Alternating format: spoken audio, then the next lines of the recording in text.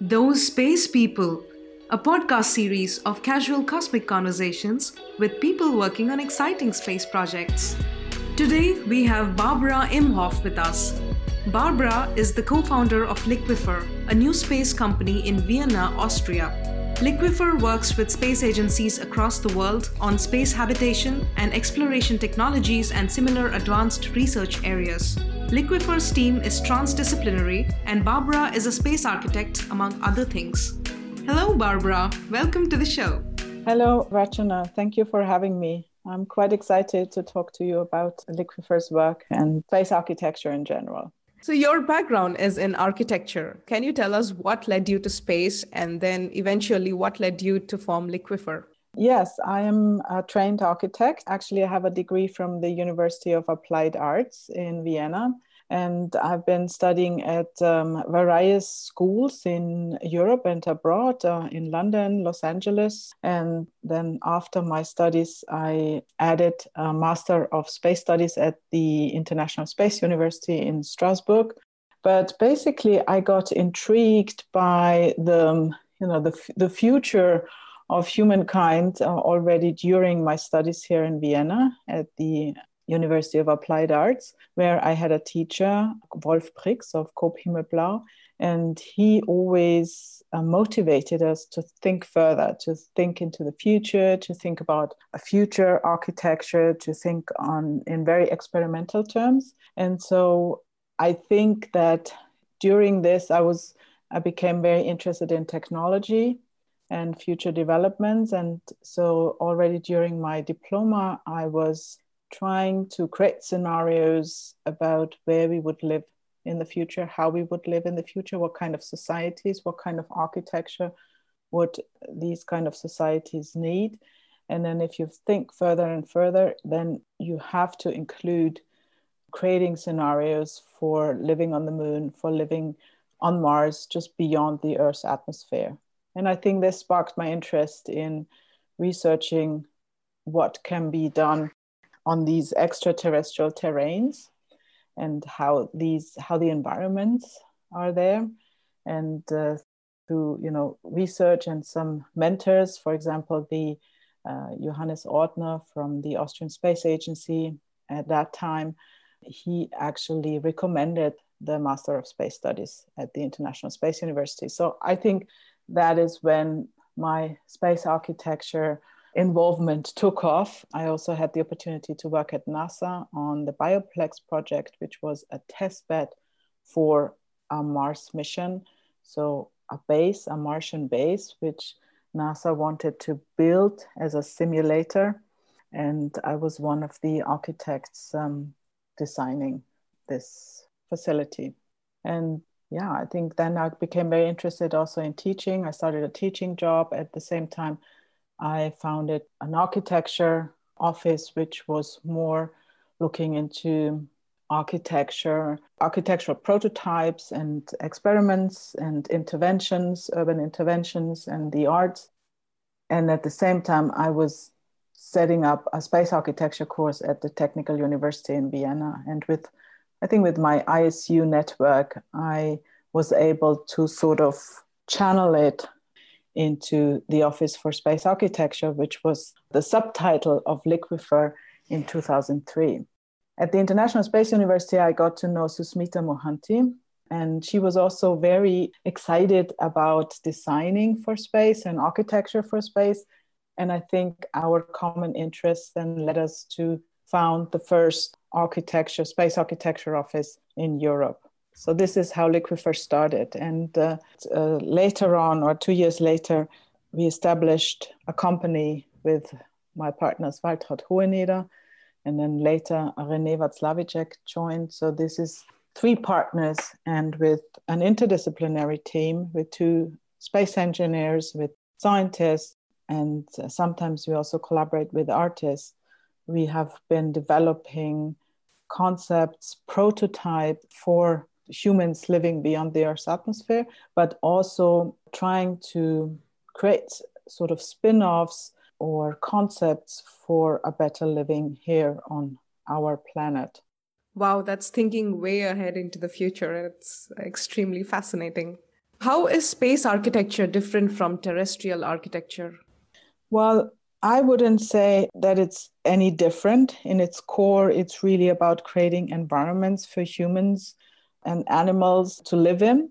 I think what is different in that sense is that space, when you think about creating habitats or space stations or bases for extraterrestrial surfaces or for spaceships, then you always have to think about the resources and how to create a good environment with limited resources. You have to think about self-sufficient systems, and you also have to be very creative with using a very minimal space.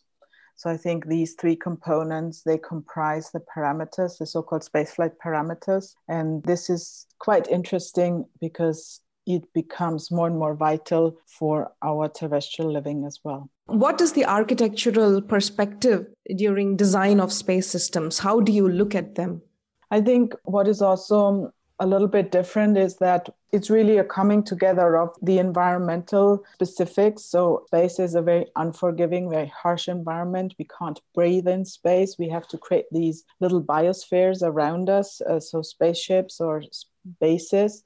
And then we also have to think about the human and what the human needs. So we need fresh air, we need water, we need food, of course, but then we also need an environment where we feel comfortable and which allows us to live in a good way. So what is that? I think we need private spaces. But we need also common spaces where we all can meet. We need maybe some spaces which are a little bit in between, semi-private or semi-public spaces. And despite the fact that we have always an extremely limited volume available to incorporate all these different things, I think it's important to foresee all these different corners and sections within a small spaceship, because this is how we live. Humans need a space for retreat, but they also are, very social people. And so there's also maybe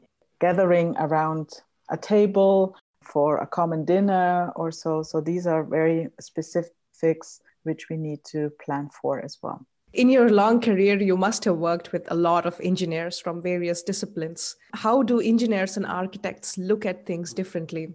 Because being an engineer, I'm really curious. I'm sure there's a whole dimension that I'm missing out when I look at space systems design. I think that architecture always starts with creating an environment for humans. So the human aspects, the human behavior, the human psychology, physiology is always at the center, despite the fact that some architectural, more experimental architectures are now heading towards an incorporation of other creatures, animals, for example, or microbes or so. We also try to incorporate as entities, but just to keep it a little bit more simple for now, I think this is how architecture and architects start to look at. We look at also aesthetics is of our concern. And I think that the actual development of a design, of an idea, of a concept for this environment, this is always at the beginning of planning for space, but also for our planet. And I think we also think a lot in scenarios. So we imagine, there's this group of people and they're going to live in space for 1 month. So what do they do there? They will work on their experiments. They will have to maintain the spaceship, but also they have some leisure time. What do they do then? And what would they need? So this is on top of the basic needs, which is, air and water and food. And the engineers, I think they're, even amongst the architects, so even the engineers come in all different kinds of flavors in that sense. So I think that some of them have a very high value for aesthetics as well. And they're used to design systems, but I think that they are looking for the designing of the machine, the life support systems, for example. And so that is a very different aspect. The starting point, I think, is different. But what I always find interesting is that one always meets engineers who have a very high regard for the actual human designing the human environment. And so it's in an ideal sense, I think architects and engineers can work together quite well. They complement each other. So the architects need the engineers and the engineers need the architects. And I've also observed in the last years that, there are more and more, like I say, architects working also in the engineering realm and the other way around, especially with space projects, which are highly complex and they are often, large projects, and there are a lot of different people and entities from different professional backgrounds, cultural backgrounds, countries. They all come together for one project. I think that is when also sometimes, the professional boundaries are sort of more merging into each other or permeable. Liquifer works with the European Space Agency and other research institutions. So can you tell us what kind of projects that you work on? We run this company in Vienna, Liquifer Systems Group, since 2005. And we have also most recently established company Liquifer Space Systems in Bremen. So especially with our office and our company in Bremen, we are working currently for the European Space Agency and for Thales Alenia Space to design the interior of the International Habitat Module for the next space station, Gateway. Gateway is an international program. It's run by the International Space Station partners, who include NASA, who is also the lead on this project, then the European Space Agency, the Canadian Space Agency, JAXA, the Japanese Space Agency, and probably also Roscosmos. So these partners, they have already established a legal framework for collaboration, and hence they're also collaborating on this lunar orbiting station Gateway. Gateway is seen as a gate to open up exploration of the moon because it's orbiting the moon, so it's very close for landing on the moon, but it's also pushed out further than the International Space Station. So it is in a much more unforgiving environment with high radiation. And there we can also learn how to protect humans from radiation and from more micrometeorite impacts. And this will be a very good test bed for going to Mars. So its Gateway is, as its name already says, it's a door to further exploration to the lunar surface and then to Mars. So Liquifer also worked on terrestrial projects. Can we call these spin-offs from your work on space projects? Well, in our Liquifer philosophy, we really don't draw a line between Earth and space because there is no boundary. It's a continuum. And Earth is part of our solar system, part of the universe. So we even see the population of Earth as astronauts on our spaceship, Earth. That is actually an image which was described by Buckminster Fuller. And so while the space world might want to always create or use the term of spin-offs, we are a little bit more reluctant to do so because for us it's just one thing, and there's different kinds of environments we have to cater for. So we did some projects, for example, the Eden ISS project under the lead of the German Aerospace Center in Bremen, which was to establish a greenhouse in Antarctica next to the Neumayer 3 station. Neumayer 3 is the German research station in Antarctica. So 400 meters south of that station, we built the greenhouse, which is a test bed for future missions to Mars or to the moon. But at the same time, it also actually provides fresh food to the crew of the Neumayer 3 station, who lives all year round in Antarctica.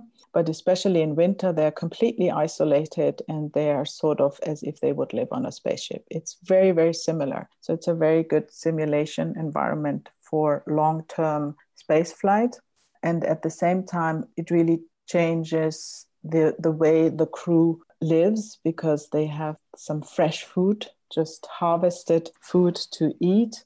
And they also have this green space where you have flowers blossoming, when it's in full bloom, everything, it looks a little bit like a jungle, a small, tech jungle in a way.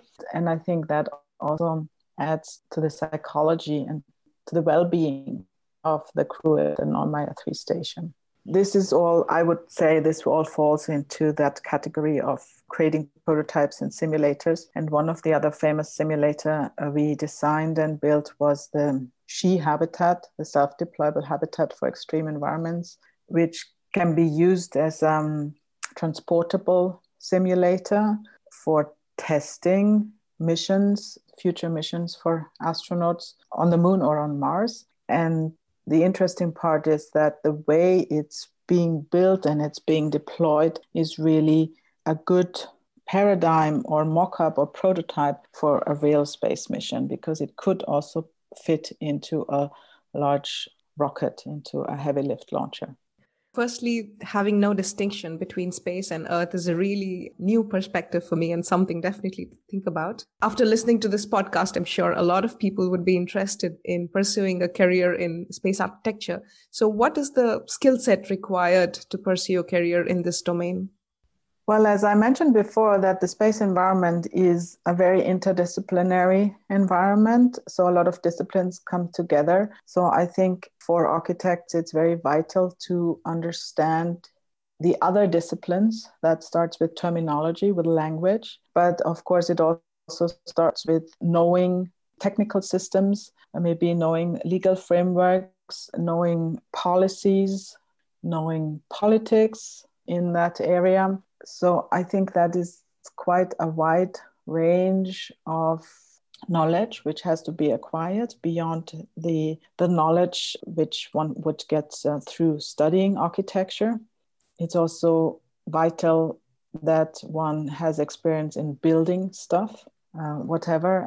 It's always good to have participated in construction projects, smaller or larger, on Earth, so one knows what, because there are all these different parts need to get together: the plumbing, the facade, the all the installations, and the interior, etc. So I think that is always a good prerequisite, knowing that and being able to also maybe lead such efforts, and that is a good prerequisite before going to space. On the other hand, there's a lot of new technologies like robotics, 3D printing, programming, which is also good to know about or to have a certain skill set. So my advice would be to not only rely on a traditional architectural education, which is a requirement, but also to extend the education beyond that and add either a Master of Space Studies or a Master in Robotics or something like that. If students or young space professionals want to reach out to you, what's the best way to contact you? I would like to refer to a platform. It's called spacearchitect.org. It is a great resource for, first of all, a lot of technical papers about the wider professional field of space architecture. It also includes a lot of technical papers on space designs. And it has some resources where people can look where to do space architecture courses, where to study, and also get to know other professionals in the field. There's an association created with it, spacearchitect.org, the same name, and that can be also joined. And so people can get access to a large international network of space architects. I myself can be contacted through our office at liquifer.com, and anybody who's interested and who thinks has the required skills can, of course, also send an email. Thank you very much, Barbara, for sharing us this fascinating insights into the amazing world of space architecture. Thank you, Rachana, for inviting me. It was a pleasure talking to you.